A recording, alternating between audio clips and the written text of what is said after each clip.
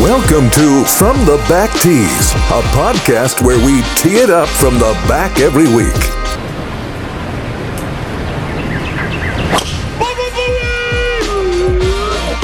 Man, that was so much easier than putting. I should just try to get the ball in one shot every time. Take it from a guy who just got an ace. It is way easier to get the ball in the hole in one time. Ladies and gentlemen, welcome to the From the Back Tees podcast. I'm Jerry Lou. And I'm Zach Pencer. And Zach, we have a really, really fun show today. Who do we got on the blowers? So we got our guy from #RappersDon'tGolf, Tucker Booth. Do you want to introduce our special guest today? What's going on, fellas? Nice to be back on the pod. Yeah, I got a really special guest today, an especially special guest. He is the subject of my new 13,000-plus word bio profile. I built a masterpiece, and then I fell apart. The Michael J. Whelan story, former architect of the Golf Channel, survivor of multiple life-threatening diseases, and super dope human being. Michael J. Whelan. Mike, say hello. Hey, guys. Good evening. Good to be here tonight. Oh, Mike, you ditched the robe. Well, I don't have any pants on, so I had to put it over just in case my camera drops. No, that's a good just in case. You're right. No, that's opposite of hindsight. Hey, 13,000 words, man. I don't think there's anybody else out there that you want to go to more than 13, Tucker. You know, if we got to 14, I was going to tell you to go F yourself, Mike. So, yeah, I mean, 13. You know, if you didn't put this thing to air pretty soon, you know, it's you can't allow a producer like me to be looking at shit like that. Otherwise, it takes forever to go back through it. Perfectionist. This thing will air on my 80th birthday. Well, I was just thinking what Mike was helpful with my last piece that we published, the Breaking Bad with Peter Kessler article. That took about 3 months to write. Mike, I was just doing some estimates. This is about 5.5 months from start to finish to get this thing iced. So we put took 5.5 months, but you worked for 2 days. True. The rest of the time I was just shooting heroin, but you know that's neither. So Tucker, do you want to let the fans know what the piece is about? Preview it?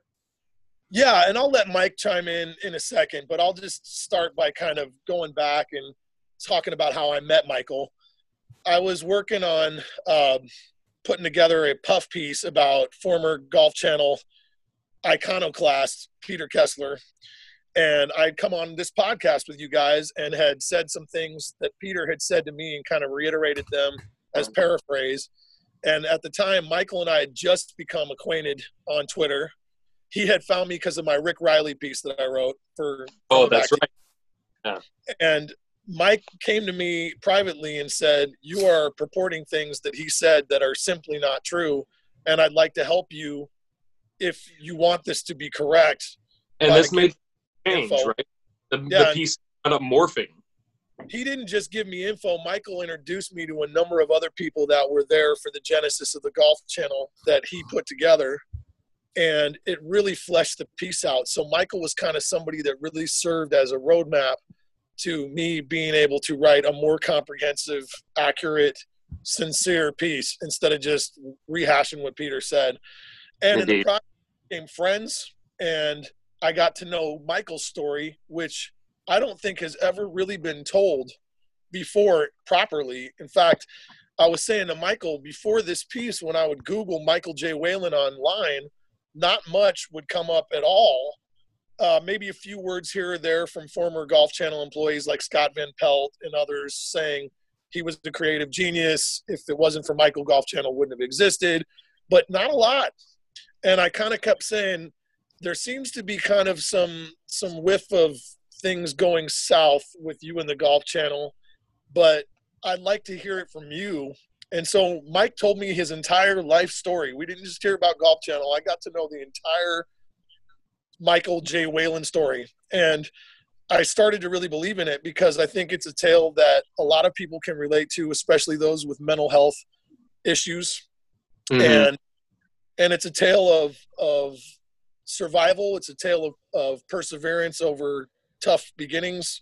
It's a tale of genius, and it's a tale of how the Golf Channel that we all love and that we all watch all the time was conceived by this genius dude who then kind of disappeared off the map and has not been given as much credit as I think he deserves for it. So that's kind of what the whole piece is about. Mike, do you want to add anything? Well, I think you said it pretty well. I mean, it's been 25 years since I've talked about the Golf Channel. I really had no intention to do it.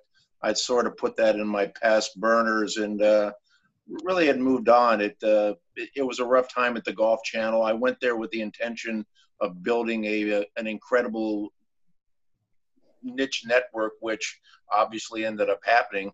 But I also went there with an idea that this could be a great story one day. So the entire time I was at the Golf Channel, I took really copious notes and journaled every single day at the Golf Channel, thinking that 30 years from 1994, I would be getting my Rolex watch and they would be sending me into retirement. But it didn't quite happen that way. It was pretty harrowing and pretty traumatic while exciting at the same time. And in the last couple of months, Tucker has convinced me that my story is a little bit more than just a golf creation story. It's a golf story of redemption and second chances and mental illness and a lot of different things. And he coerced me into trusting him and allowing him to tell my story that's never been done. And he's absolutely right. It's a very I'm somewhat of an urban legend at the Golf Channel, having created the entire production. You really can't find me, and the Golf Channel has done a really good job of sort of erasing the first 5 or 6 years of the Golf Channel. So unless you hear from me or anybody who was there in the very beginning, you wouldn't know I existed. Yeah, real quick, I just want to interject, Mr. Whelan. And yes, it took me a while to pronounce that correctly. I apologize. And all the can you give us a brief background about yourself? I mean, who you are and how you got to be in your position to get to create, so to speak, or be your position with Golf Channel? I started off back. I went to school at St. Mary's College on a baseball scholarship back in the 70s. And what position? I was a right fielder. Oh. I was a right fielder. I was first team All-American my first year. I thought I had a good career in professional baseball, and woke up one day and realized that at 5'9", 155 pounds, with Dave Winfield playing in front of me, I probably wasn't going to go very far in baseball. So luckily, I had a pretty good academic career in medicine, and decided to become a doctor. And went out to New York. My father was with the New York Knicks at the time. And really? My dad was a big sports guy with Pittsburgh Pirates back in the 60s when they won the World Series against the Yankees. Oh, hell yeah. Mazeroski's first walk-off home run, and then went on to work with the Knicks. So my dad was a real big sports guy in New York, so he helped me establishing a potential medical career in New York, which never happened. I was dating a girl at the time who was an actress on a show called All My Children, and she took me to a couple of parties, and I got hooked on the TV business. And met the president of CBS Sports who knew my dad from the Knicks, who said, if you ever decide to drop out of med school and work for nothing in television, let me know. And 6 weeks later, I dropped out and got a job at CBS, stayed there for a couple of years, lasted not too long, and kind of left CBS not knowing what I was going to do, then got picked up by HBO for a 14-day job on a Marvin Hagler fight, and lasted there for 14 years as the director of production. No kidding. And produced Wimbledon tennis and their boxing and their documentaries. Became the number 3 guy at HBO. And then, as Tucker's story is going to tell you, I got sick of the New York winters, and one of my best buddies at HBO was hired by Joe Gibbs and IMG as the senior vice president of production and programming for the Golf Channel.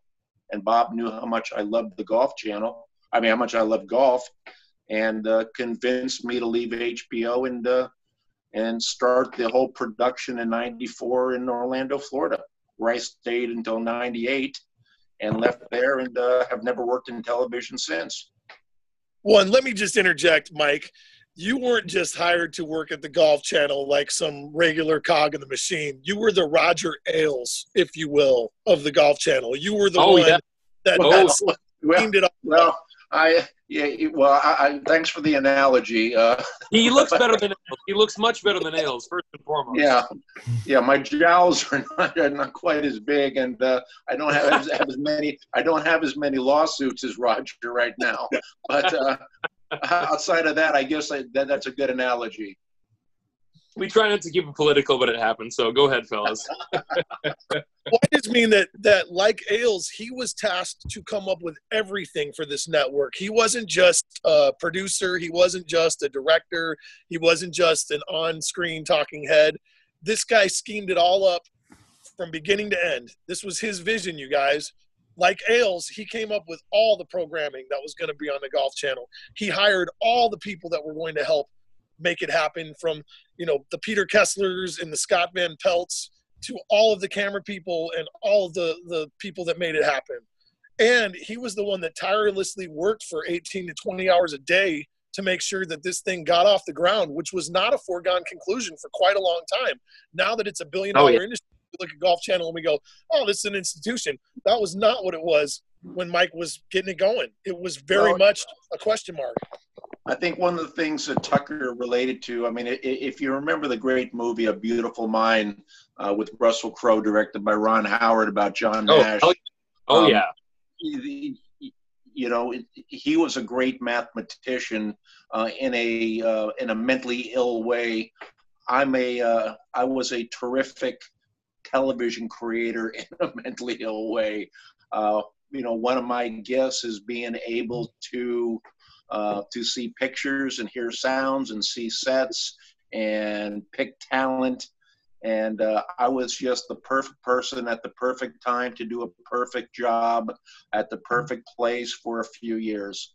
I never really thought it was going to be a forever job. I came in as a creative hitman for a couple of years and had 5.5 months to put on a 24 hours, 7 day a week, 365 day a year television network. And when I got there, there was nothing but a blank easel board, and Joe Gibbs and Bob Greenway and myself, and within 6 months we hit the switch and the Golf Channel went on the air. But it was the journey from July of '94 until January of '95 that really is Tucker's story about a guy who has creative genius skills, but also walks a very tight balancing act with mental illness. And it's the story of a high functioning person doing a fabulous job, but maybe forgot to look out after himself during the entire time, and had a deep fall. And the only person you'd be talking about is Captain Crunch, right? You got it, man. Well, let me just chime in one more time here, because I think these numbers are staggering. He just said it took him 6 months from the time that he started scheming up Golf Channel to the day they flipped the switch and put it on air, folks. 6 months from start, conception to on air. 6 months. Yeah, that's crazy. What would you say a show typically takes to start? Well, look at it this way. The Tucker brought up the Roger Ailes. In 1994, there was 2 brand new television networks that started at the exact same time: the Golf Channel and Fox News. Roger Ailes had $1 billion in the pockets of Rupert Murdoch and had 19 months.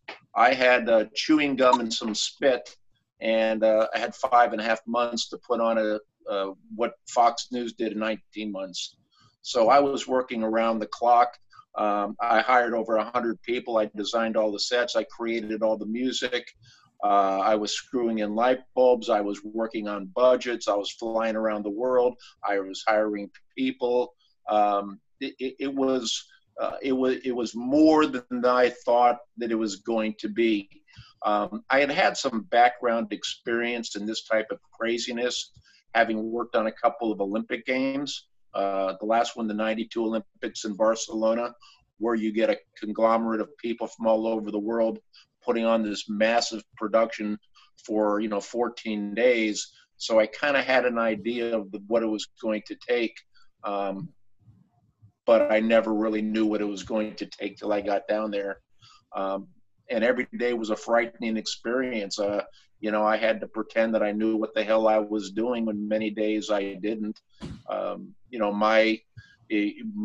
apartment at the time looked like one of those charts from Homeland with what's her name? There was tapes and there was yarn connected to everything. And I swear to God, thank God there was no internet back there, because somebody would have busted into my house thinking I was a fucking lunatic, which I kind of was in a good way. But there was Post-its all over my house, in my room, in my car, and I was every time I'd have an idea, I would jot it down, and I created over 1,500 pages of notes from the day I arrived into Orlando, Florida, until the day that they escorted me off the grounds in '98. So it was quite the eccentric journey of putting on a television network by one person who happened to be able to find some of the greatest production people that are still working in the business. Well, Mike, I was talking with Paul Farnsworth, one of your top producers and best friends from that era. My first guy I hired. First guy you hired. And Farnsworth says in this piece, you weren't just doing everything you just said. You were literally vacuuming the studio the night that they flipped the switch to do the first broadcast. He was screwing bulbs and I've got OCD. I saw little things of felt and dirt on the rug. A guy, John Nash would have saw little mathematical formulas on that rug. I saw dirt and fuzz, so I had to get it off. I had to make sure Kessler looked good that night. Which is no easy task. No, not that night. It wasn't. Just a quick personal question I had, because Mike said something that was interesting to me. Mike, did you ever have any interactions with Hunter S. Thompson? Yeah, of course I did. Hunter S. Thompson. Did Tucker tell you about this story? No, I haven't told him anything. I pride myself on a wannabe president of the Hunter S. Thompson fan. Indulge me. Back in 1984, I was doing an Andrea Jaeger, Martina Navratilova story for Wimbledon, and at the time they were both living in Aspen, and I happened to go into a bar one night, and who was sitting at the end of the bar was Hunter S. Thompson, and we kind of hooked up that night. We had an interesting evening. We'll just say that we watched the stars for a few nights. I get that. And also, I have nothing else to ask, but Tucker, I'm going to spank your ass later for not mentioning that. Well, I'm about to say, Mike has sworn me to secrecy on a lot of these anecdotes that I. Hey, fair is fair. Mike says I am not even allowed to dish a fraction of the dirt that's going to come in his tell-all memoir when he's ready to drop it. So this is just hors d'oeuvres. It's not dirt. It's the story. It's the true story. And obviously, when I left the Golf Channel, I left amicably. But as all these NDAs, there's certain things that you agree to, and I agreed to. I think I agreed to them. I wasn't very coherent that day when I left the Golf Channel, but like I said, I've collected a little bit over 1,500 pages of notes.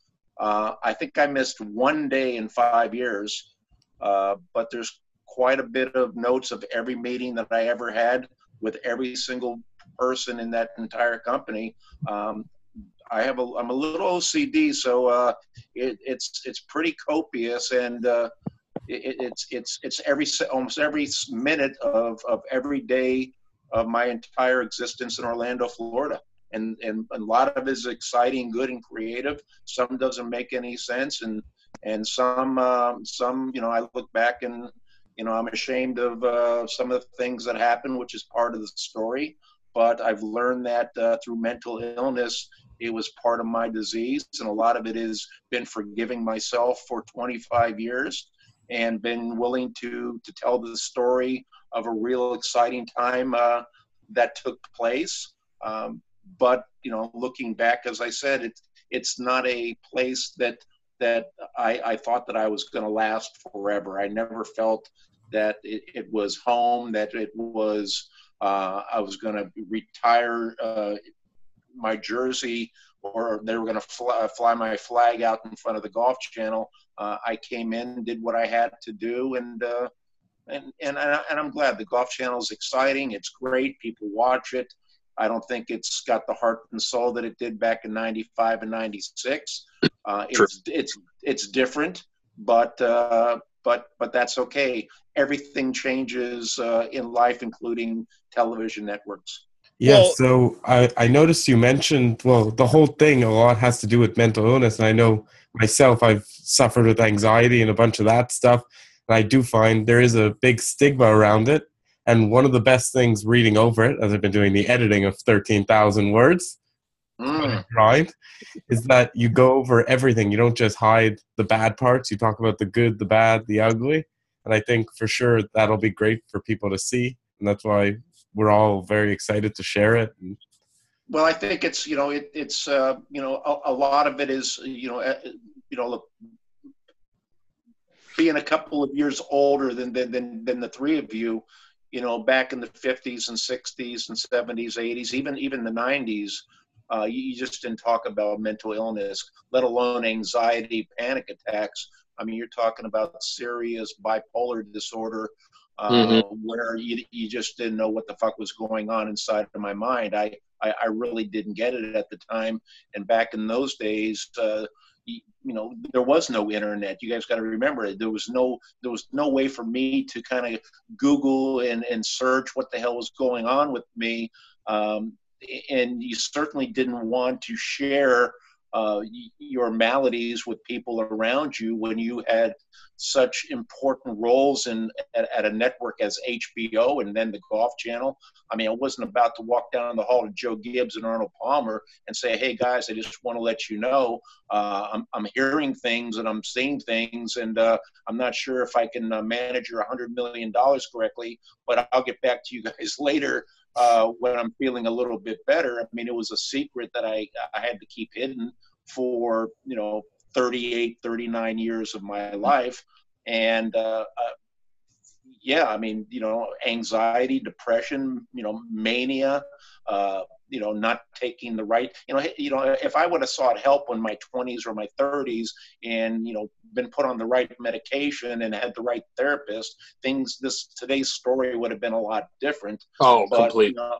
But the employee assistance programs that HR departments and companies now have were just getting started back then and there. And once again, a part of my illness is being duly diagnosed. It's not only having the bipolar disorder and being hyperverbal, but it's also the addiction to going out and drinking and doing the drugs, and all those types of things are just really dangerous cocktails to somebody with any mental illness, let alone bipolar disorder.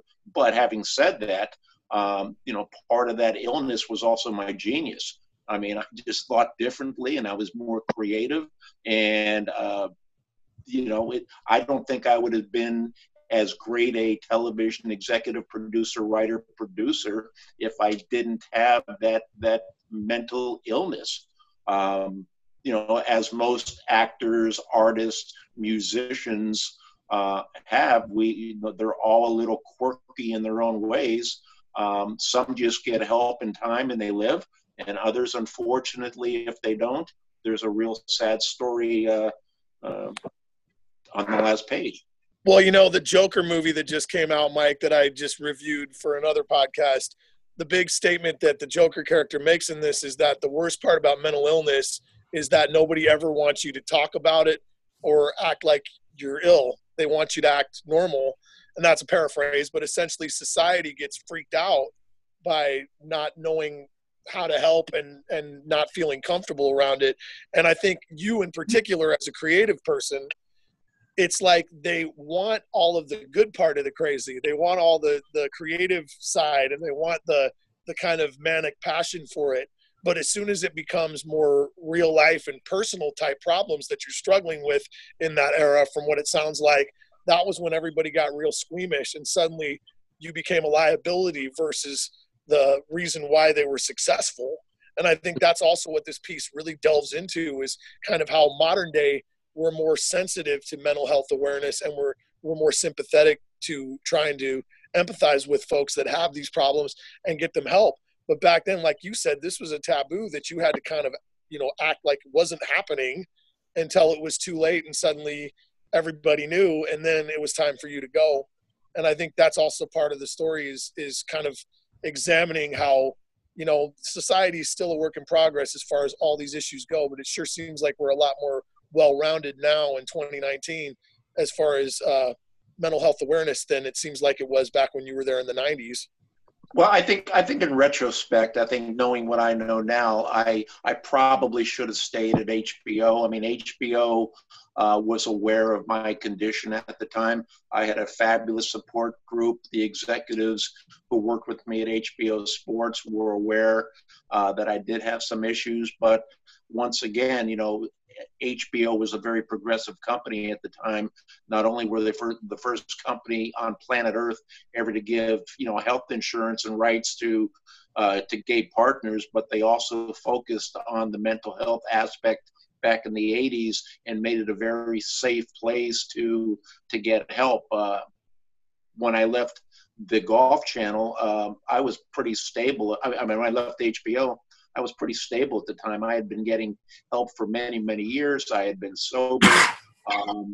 So I thought that, when I got to the Golf Channel, it would be okay. And for a while it was. I mean, in the very beginning, I was, everything was fine. I wasn't drinking. I was working. It was great. And then all of a sudden your mind starts to tell you that you're okay and you're fine. And, maybe going down to Sam's Needs for a few cocktails until 3 a.m. won't be bad for one night. And then it turns into 2 nights, and then it turns into 3 nights. And then you realize you haven't slept in a week or 2 or 3. And half the times you're not even aware of the danger that you're causing or what you're even doing. The problem that I have is that if you were to meet me, you would never guess in a million years, outside of me being a little bit hyperverbal and that there was anything seriously wrong with me. I mean, you would not look at me and say, my goodness gracious, this guy's got schizophrenia or he's got some mental illness. We really need to lock this guy up in his office and put, balloons around so he doesn't hurt himself. And that's my problem, is that you don't see mental illness. You don't see it. It's not like having a disease where you can empathize with the person's condition. A high functioning person with mental illness can hide for decades until suddenly, like a pressure cooker, it just explodes and there's shit all over the ceiling.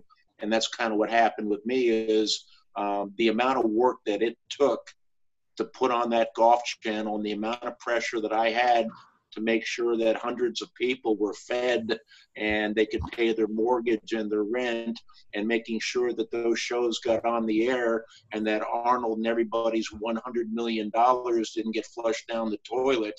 The amount of pressure that I had was absolutely it was overwhelming. And I had nobody to tell this to.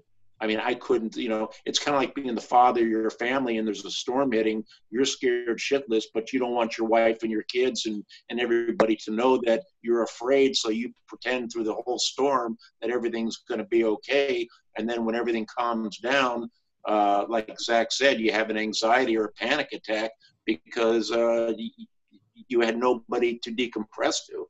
And that's what I did every single day at the Golf Channel is, I promised Joe and Arnold and all the investors and all the employees that who bought into my dream and vision that this was the greatest thing.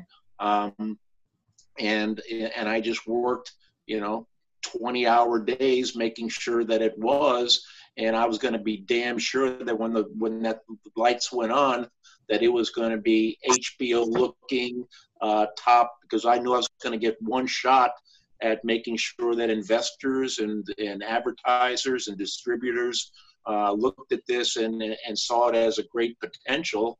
And it did, but there was a price to pay. I mean, there was a group of soldiers that stormed the beach of Normandy who got blown away.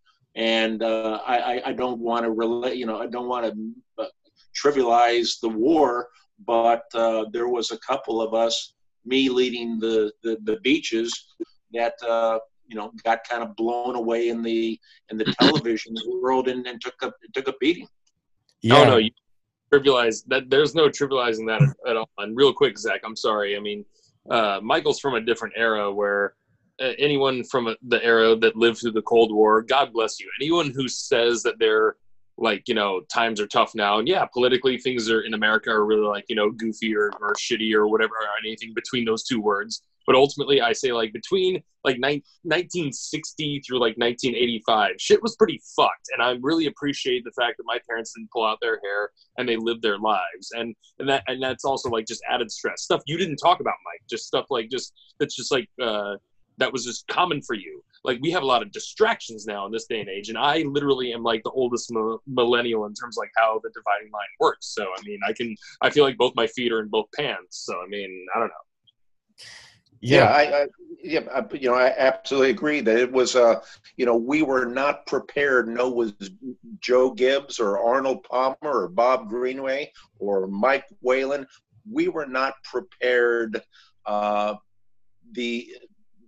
What effect this was going to have on a lot of people, especially senior leadership, and especially me. I mean, at the end of the day, it was all about what the Golf Channel was going to look like and sound like and feel like.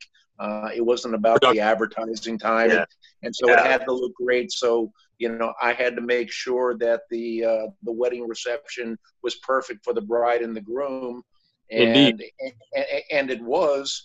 And when you have a mental illness, things get exacerbated quickly, and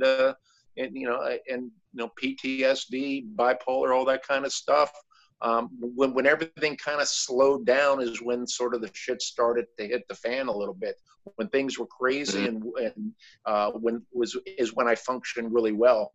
It's when my mind slows down at night, when I try to get calm, is when the anxiety and the panic attacks and the depression, and when my mind goes into dark places. And so, I'm always keeping busy as much as I can. I drive my wife and everybody crazy around me. I drove my employees crazy. I mean, I that's why I was there at 5 a.m. and I left at night, because I knew that for me to be sane, I had to be working. And, is that, I'm sorry. Keep going, Mike. I'm sorry. No, go ahead. Well, is that a form of manic depressive? I mean, I'm kind of a layman, but I'm also like, I know I'm suffering from something as well. So. Well, I think being bipolar, there's the spectrums of having the mania. The mania is where you're constantly going, and my biggest form of mania is what they call being hyperverbal. If you listen to me long enough, you'll know that I go and I go and I go and I go and I go and I go and I go, because my mind is always, my mind is 27 frames in front of my mouth, and I'm seeing things, and I see things in frames, and I see the world completely different, and I can't keep up with my thoughts. So the mania is the part that normally gets one in trouble. It causes reckless behavior and bad decisions, but it's also the creative part too. It's the genius, and it's the artistic, and it's seeing things in depth and color, and being a great musician, and you can play chords, and you can write music, and but it also has this negative aspect. And then there's the crashing, which is the depression part, and that's when everything just slows down, and that's the time when really dark, murky, foggy things come into your life, and you go into suicidal thoughts, and and so, the great thing about today's medicine is that, that they keep you sort of balanced, so the highs aren't too high and the lows aren't too low. But if you don't control it, then the only way to really control it is to go out and drink, go out and gamble, go out and have an eating disorder, go out and have a panic attack, go have an anxiety attack. You got to have, depression manifests itself in lots of different ways. And if you stop one, it usually pops up through another way. So you got to have a great support team, because, when I was young, I was, I had the drinking and I had the drugging and I had the sex addiction and I had the eating disorders, and you looked at me and you thought that you want to be me. I mean, you just, it looks like I walked off a GQ magazine, but my life was a fucking mess. I think that's a problem a lot of people have, especially in the public image, that you see it and you think their life is great, and it probably takes a toll on those people, like thinking they have to live up to something and people look up to them, but really they struggle and can't really show it. Well, Zach, you see it every day. I mean, how many more suicides do we have to see, and how many rehabs do people go into, and how many careers are lost, and how much damage is done to families and homes and wives and husbands and significant. I mean, it's a horrible illness that that we don't recognize and embrace enough until something damaging really happens. And that's the sad part, is that, I so wish that, I could have shared what was going on with me so much more articulately and better when I was at the Golf Channel. But you know what? I don't think the Golf Channel would have been around today if I would have done it. So unfortunately, I was willing to be the first guy onto the beach of Normandy in order to make sure the Golf Channel got built. And when I needed some help, I didn't know where to turn.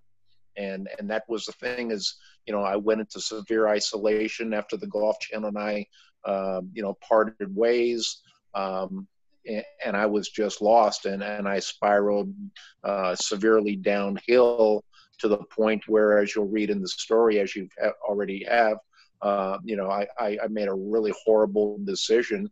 And it wasn't like I hadn't thought about it 100 times before, but, the suicide attempt on Christmas Eve in 98, 99, was something that felt so natural, and it wasn't like it was strange. It was like a normal thing. Like, I think I'll brush my teeth, I'll comb my hair, have dinner, and then I think I'll put a hose in my car. I mean, it was a bizarre, set of steps that I wanted to do, and I was just tired and hopeless and sad, and here was a guy who months earlier was being recognized as one of the most brilliant under 40-year-old guys in the entertainment world, and a couple months later, I'm in an EMT going to a behavioral health center, thinking that I'm fucking losing my mind, and I was.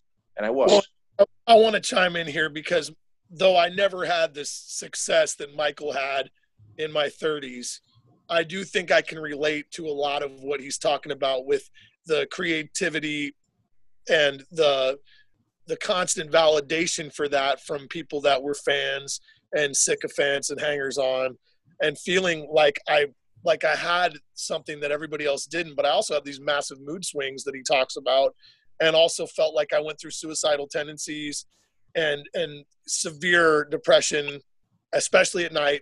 So many stuff that you outline in this story, Mike, so many of the things that you dealt with, I have personally felt and experienced before I sought help, and before life kind of helped me out. And I think, just without giving too much of the story away, what you didn't mention about that night where you tried to commit suicide was that what snapped you back into reality was your dogs barking and feeling like your heart went out to these dogs who were panicked and scared and potentially in danger. And your love of life in a broader sense brought you back to caring enough about yourself to not kill yourself. And I think I relate to that too. And I think a lot of people relate to that, we kind of need life in a larger way to give us a reason to live. And life did give you a reason to live. And then it gave you plenty of more reasons to live, like your wife, your children, a lot of the charitable work that you've done since. And then even battling cancer later on and being given a virtual death sentence and deciding that you were going to live in the face of that. And you've pretty much beat cancer too. I mean, gosh, I'd say that's a true 180 for somebody that was willing to kill themselves 20 years ago, beating cancer 10 years ago. Well, I think it's just, I think we all have our adversities in life, and we all have our stories to tell. They may not be suicide, but they might be losing jobs and losing loves and losing houses and losing opportunities and not doing the things that we thought we wanted to do one day, and staring into a mirror and seeing the predicament that we've now brought upon ourselves. Whether we blew chances, opportunities, or lost loves, we all have those stories. Some people just have the wiring and the DNA to handle them better and have better support. I mean, I do so much work with mental illness now and prostate cancer and all the things that I didn't have when I was your guys' age. There was nobody around to hold my hand when, and I think a lot of the Golf Channel was just a whole series of life experiences where I was blindsided. I was blindsided by my father leaving my mother. I was blindsided by my father and my mother arguing. I was blindsided about having dyslexia and about having a stuttering problem and speech impediments and being afraid of people. And I was blindsided by my mother's death. And I was blindsided that one day I wasn't going to be a professional athlete, and I was blindsided that CBS didn't want me, and I was blindsided that HBO decided not to put a big chunk of money and keep me, and then I was blindsided that the Golf Channel, that a couple of people who I trusted would go after me because when you have mental illness and you get these blindsides, what most people can handle for somebody who has a bipolar disorder or anxiety or panic like Zach was, it just exacerbates to us where, it just gets amped up to where, sometimes we just can't handle it, or it just gets too overwhelming, and, bad decisions are made, and bad decisions are not always suicide attempts. Bad decisions are reckless behavior, and bad decisions are, blowing a job, or it's a DUI, or it's, showing up late. Whatever it is, you've got to, the stigma of the mental illness has got to come to an end, and it is. I see so much hope, and I see so much energy, and I see so many people, and I talk about it so much more freely now than I did 30 years ago, and people aren't. If you hang around me, it's kind of like, duh, of course you are. We know you're nutty. We love your genius. We love your creativity. But it wasn't like that. It's kind of, I have a real relationship to the gay community and to the transgender community and all these, these groups of people that are stuck inside of their heads and their bodies, and all they want to do is to be loved and be told that they're okay, and have somebody just grab them and hug them and say, you know what, I'm here, and we're going to get through this together. And for so many of us, me at the Golf Channel, I went 5 years without feeling that I was okay, feeling that anybody loved me or anybody appreciated it. And and I just fell deeper and deeper, and I don't blame anybody. We tried to make it happen. We all did our own thing, but there was people who knew that I needed some help, and I think there was a couple of people that could have helped me a little bit more. And it's taken me 25 years to forgive them, and it's taken me 63 years to forgive myself. No, that's Mike, I want to add this because I didn't put this in the piece, and I definitely want this on the podcast.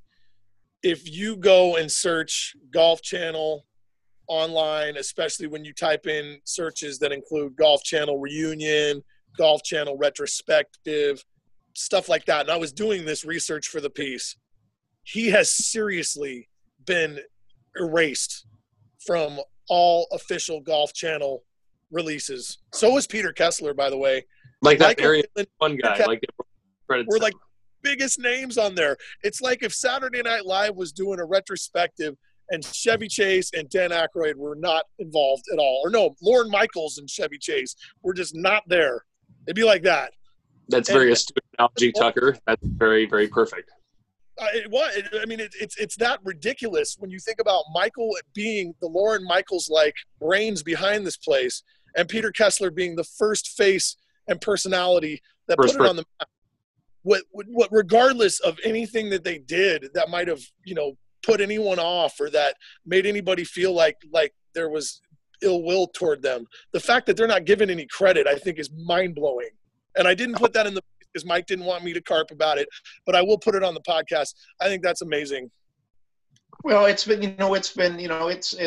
look, I would be lying if I said there hasn't been 20 years where my heart hasn't been broken just because of the lack of recognition. Look, I'm proud to say this, that without me, there'd be no Golf Channel. I know that, they know that, but, for whatever happened, and even take it to Peter Kessler to a bigger level. I mean, despite Peter's, issues and problems and, and all the, without Peter in that position, the Golf Channel would not have made it either.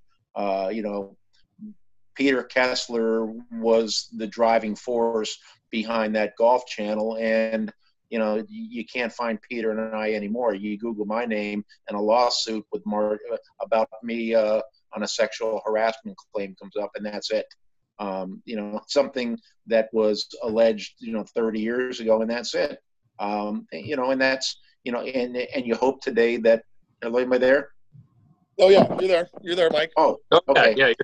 Everybody dropped off for a second. And it's, it's a painful thing when, in today's, website ruining careers and reputations, when you don't even tell anybody what you do because you don't want them to Google your name.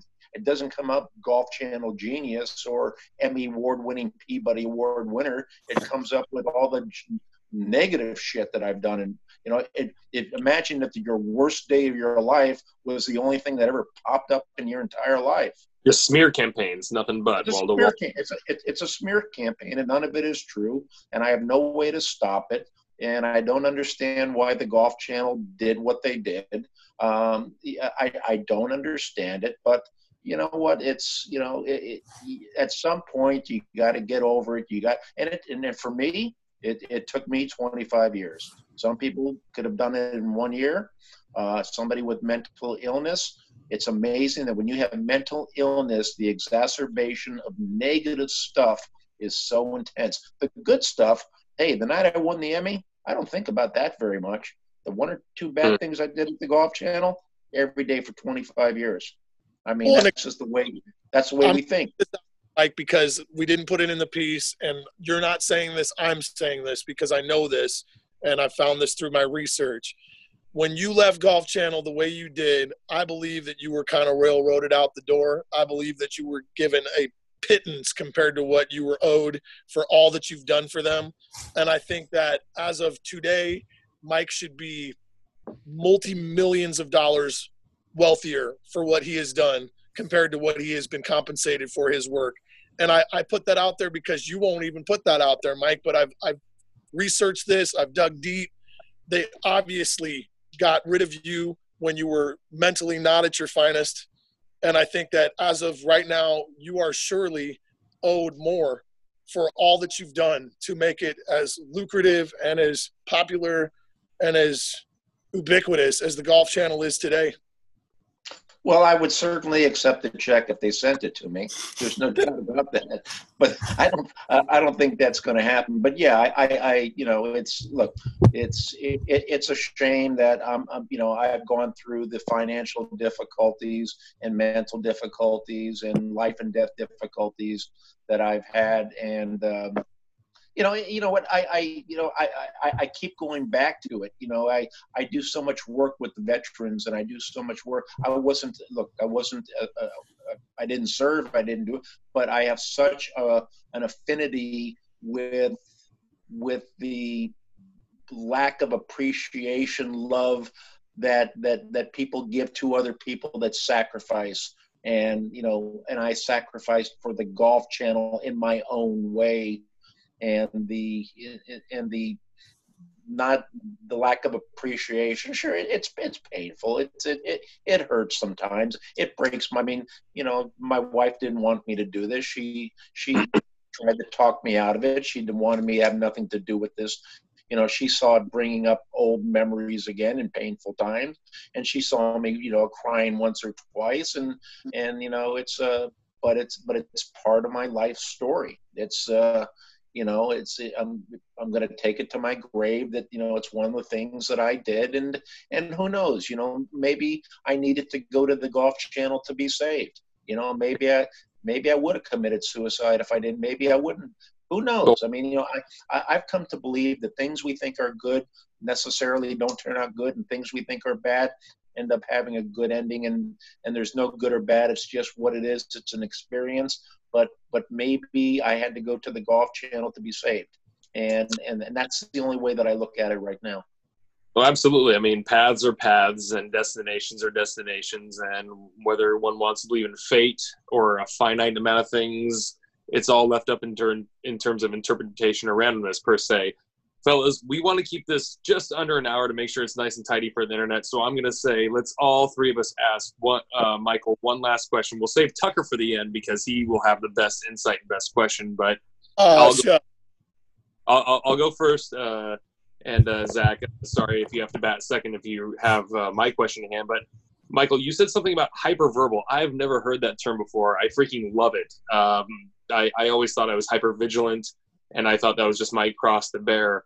And whether I had anxiety or bipolar, I exhibit a lot of those things sometimes on micro and macro scales. Obviously, that's the definition of it. But you embody the personal struggles that I tend to deal with to a T. So what would you suggest somebody to do in the first steps of healing or help, or what is the first thing you should do to go about identifying what is your issue and how you should go about, I don't want to say taming it or putting a tamper on it, because like you said, I mean, hell, Van Gogh cut off his ear, so the creative genius has to have the crazy side too, so to speak, and I don't mean to use those words so firmly or literally, but what I'm saying is, how should somebody, if somebody wants to live a nice, normal, flat line, not even flat line, just normal, just regular, no highs and lows life, what is the first step for those folks? Well, it's very, very simple. The first thing you have to do is you have to be willing to get therapy for the things that you've been carrying around with you for your entire life. And the second thing you have to do is find a psychiatrist that you trust to make sure that you can get evaluated and see what it is and make sure you're put on the right medication. I mean, it's not much more difficult than that. I mean, if anybody feels that they're having issues in their lives, they're not qualified to diagnose or prognose any of these things. So for me, I didn't get well until I actually went into a behavioral health. Now, I don't say this is what you have to do for the amount of time that I did, but for me, I had to go into a facility for 31 days and have a lot of specialists sit with me for many, many hours and figure out not only psychologically, I mean, once you read this story, you're going to see that, my problem started at 6 and 7 years old with trauma. But there was also physiological things that were wrong with me, chemistry, hormones, and and electrolyte imbalance and lack of dopamine. I mean, there was lots of physical things that were wrong with me. And when I found the right doctors that finally figured out the right medication for me, it was absolutely amazing how balanced I felt. Now, having said that, there was a numbness to it. I kind of understand. Sadness to it. I understand. I didn't feel like I could. I lost my creativity. My mind was my mind became. I had erectile dysfunction in my mind. Mm-hmm. I couldn't get it up in my mind. I couldn't think. I couldn't create. I didn't see things the same way. I was depressed again.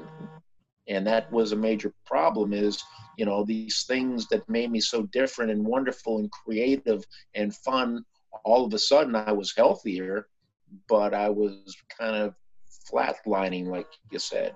Now, in time, that will come back. In time, it will be better. I'm still very creative. I still can write. I still, if somebody hired me tomorrow, I could still build another television network. But, being hyperverbal, I just gave you a 40-minute answer to your question. There are professionals out there today that really know what the hell they're doing, and they can help you live a healthier, saner, less dangerous life. But hyperverbal is something that I just can't stop talking. I've gotten better, but I interrupt people a lot. I cut people off. I want my story to be told. I tell a story and it takes a long time, and I'm learning to recognize that a little bit. Situations like this, they get me revved up a little bit. I go a little bit, I kind of put the pedal to the floor, and I go a little bit more than, when I'm on the phone just talking with Tucker. So, the stimulus of this brings my hyperverbalness back, not my depression, not my mania. That's probably the only thing that I have that remains after all these years. Well, amen, brother. I very much appreciate that answer because, like I said, you speak to me to a T, and that makes perfect sense. So thank you very much. But once again, I do a lot of stuff with mental illness. John Tucker's buddy is an expert on this, but I see a regular therapist. I get medication every night. That's why I didn't take my medication tonight. You guys would not have recognized me if I would have done it. I wouldn't have been able to do this. I would have been out sleeping, slurring. But it has really, I wish I would have known about this medication 30 years ago. I would have had probably a healthier, longer, happier 30 years of my life. Zach, what do you got? Yeah, so my question, a bit on a different angle, more happier side of things. It relates to throughout your life, you've met tons of celebrities and the most famous of famous people. Who would you say are the top three of the people you've met? Bruce Willis. One day before I die, we'll go into some stories about Bruce and I. Yeah. Doesn't involve his harmonica at all. Sugar Ray Leonard. And I would say probably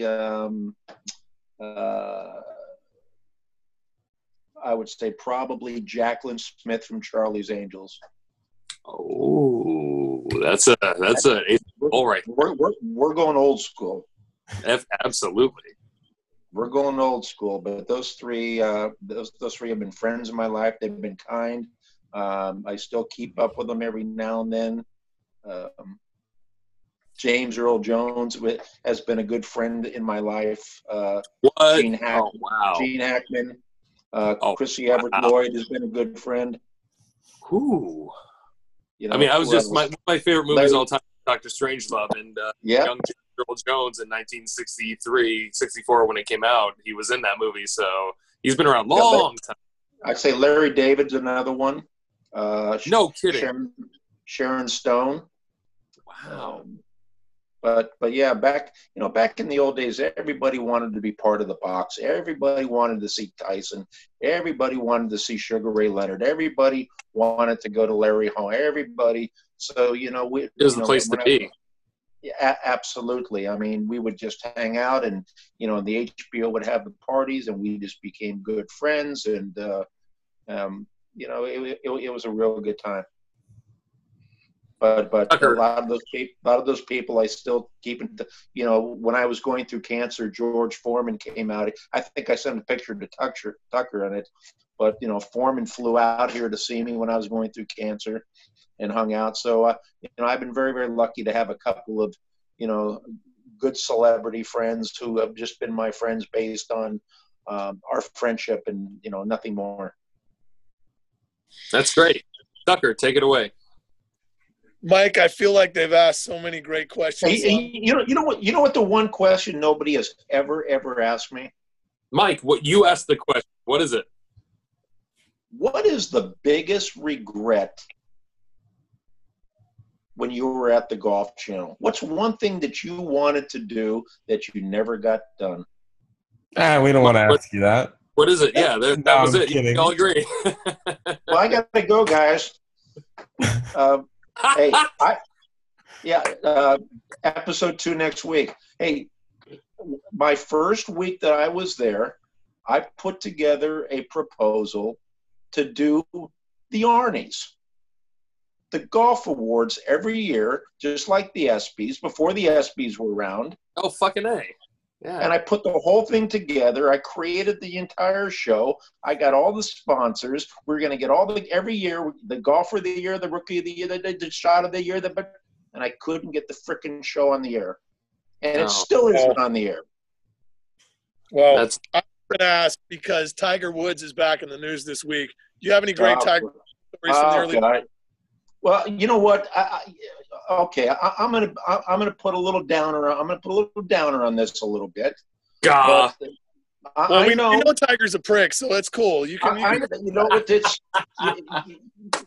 But I knew. But you got to remember, I knew Tiger back. I think he was still a senior at Stanford. That's how far. I mean, I think like in '95. You guys would know better than I would. Wasn't he still like a senior? Yeah, right around 96 was when he came out and won his last amateur. Tiger, just before he went pro. I mean, if you talk to Whelan would know. Whelan knows all those facts. I'm lucky I even got to find my way to the office every day. But Tiger used to come almost every day, and we would just stick him in an edit room, and he would just love to watch all those Shell's Wonderful World of Golfs, and I loved Tiger in the beginning, and then all of a sudden, I don't know what happened. And I don't know if it was fame. I don't know if it was old man. I don't know if it was the guys he was traveling with, but he just wasn't as friendly as he was for a while. But I personally don't have any Tiger Woods stories. There you have it. But I just I have lots of stories about a lot of people. Tiger's not one of them. Well, okay, then I guess to put one big cherry on top, in your opinion, what would you say? Because we dig your personal taste, so we'll take your best opinion at your word. What's your most interesting moment or interaction you've ever had with anybody? It doesn't matter if it's the Dalai Lama, real or fake. What you got? Well, are we going about talking about smoking opium with shamans in Kathmandu? Well, you're right. That is interesting with no use of proper nouns. Correct. But told me about with Chris. Here's a memory that I have. Maybe it's 60 years old. My dad was the physical therapist, the trainer for the Pittsburgh Pirates baseball team back in the 60s. And what I would get to do every Sunday was I would get to go with my dad to the baseball games, and I would hang out in the clubhouse with the Pirates, And what I would be able to do before the game is I would go out into right field, get to put on my Pittsburgh Pirate uniform, and Roberto Clemente would Clemente would throw me underhand baseballs, and I'd whack him into the right field stands, and I would run around Roberto Clemente playing baseball with him for about an hour or two every Sunday for the entire baseball season. You cannot top that. I mean, that's a hard one. Extraordinary. That's everything right there. And then I would come in, and Willie Stargell would pick me up. He'd carry me around on his shoulders, and Roberto and Willie Stargell and I would play Stratomatic baseball in front of their lockers, and that was how I grew up. All right, stop it. I'm done. You guys got anything else for this guy? I just really appreciate Michael being so trusting in me, Tucker Booth, that he would let me. Who are you? Yeah. That he would let me spend hours and hours listening to his deepest, darkest secrets, remembrances, highs, lows, and that he would stick with me because this piece was hard for me to write. I think it was one of the hardest pieces I've ever had to write, much harder than writing the Kessler piece, because I not only had a genuine affinity for Michael, but I wanted to tell you. Right. I wanted to tell the story right, and I know Mike is a perfectionist, and he's got that OCD tenacity about him, and I knew it was going to be really hard to write something that he would approve of. But I have to say, he stuck with me. We went through a lot of highs and lows together emotionally doing this, and I feel like we've secreted this friendship. You know, it's become even deeper of a brotherhood from doing this, and I'm super proud of this, and I'm super proud of Michael for sticking with it, because I know this was really hard for you, Michael. So thank you for believing in me, and also thank you for telling your story, because I do think it will genuinely help lots of others who read it. Well, thank you. I think you're right. I think it will, and I still think Tucker still thinks I'm getting a big check from the Golf Channel. Well, you know, that's we all dream that we get that mailbox money. You know, we all when you do, we'll send you our PayPal. Like actual LPs or tangible things, you know. So we all can hope. We all hope for you. It's hope for you. Yeah, the clearinghouse with Joe Gibbs will be out there one day with a big check. Oh goodness, yeah. How's Joe doing? You talked to him lately? Last time I talked to Joe Gibbs, I think he was kicking me in the ass to get out of the building. Like physically, really? For this piece, I'd like to give any statements on Michael. Did not hear back from Joe. Pretty much, I did get quotes from Scott Van Pelt, which are in the piece. Yes. Worth is in the piece. But Joe and some of the other big guys back there, Bob Greenway, some of these guys, they did not want to talk to me for this piece. So take from that what you will, folks. But the top dogs were very mum. Guys, let me say this. I thank Joe. I thank Bob. I thank the Golf Channel. I thank them all for the opportunity. Everything that happened, I take responsibility for the good, and I take responsibility for the bad, and I wish them nothing but the best. That sounds great, guys. Zach, I have no sign-off, no plugs. It's been a really great episode, no? Yeah, thanks so much, Mike, for giving us the time. And before we do go off, Tucker, this was a big Tucker thing too. I mean, come on. If it wasn't for Tucker, we wouldn't be feuding with PK and whether he's on or off his uppers or downers and the combination. No, exactly. So thanks to Tucker and Mike. And before we go off, I know the article on Mike is going to be posted on another website promoting mental health awareness. And so before we leave, Tucker, could you plug him and so people can find it wherever they want? For bringing that up. Yes. This is going to run on 2 different websites. Of course, you can find it at FromTheBackTees.com. My good friend from childhood, John Paler, runs a blog called Bipolar Battle. You can find him on Twitter under the Bipolar Battle handle. Oh, yeah. John, good people. BipolarBattle.com. Definitely check out the website. I will be running links on my Twitter page, Tuckerdale Booth. I know From the Back Tees will run some links as well. Definitely check out Bipolar Battle. If you feel like you're struggling with mental illness at all, this is someone that has dealt with bipolar issues throughout his life. He makes it his mission to raise awareness on how to deal with all of these things.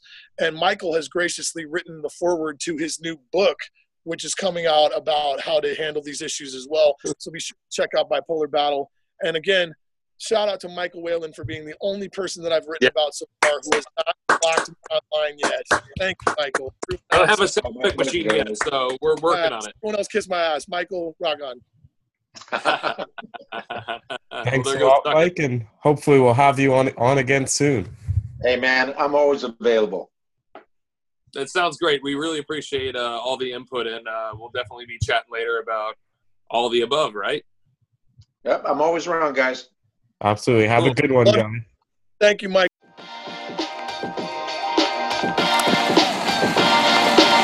Thank you for listening to From the Back Tees. Ball its way toward the hole, and it's in with birdie. We hope you enjoyed today's show. For more information and updates, follow us on Twitter and Instagram at From the Back Tees. I'm going to enjoy it for the rest of my life. See you next week. Be the ball, man.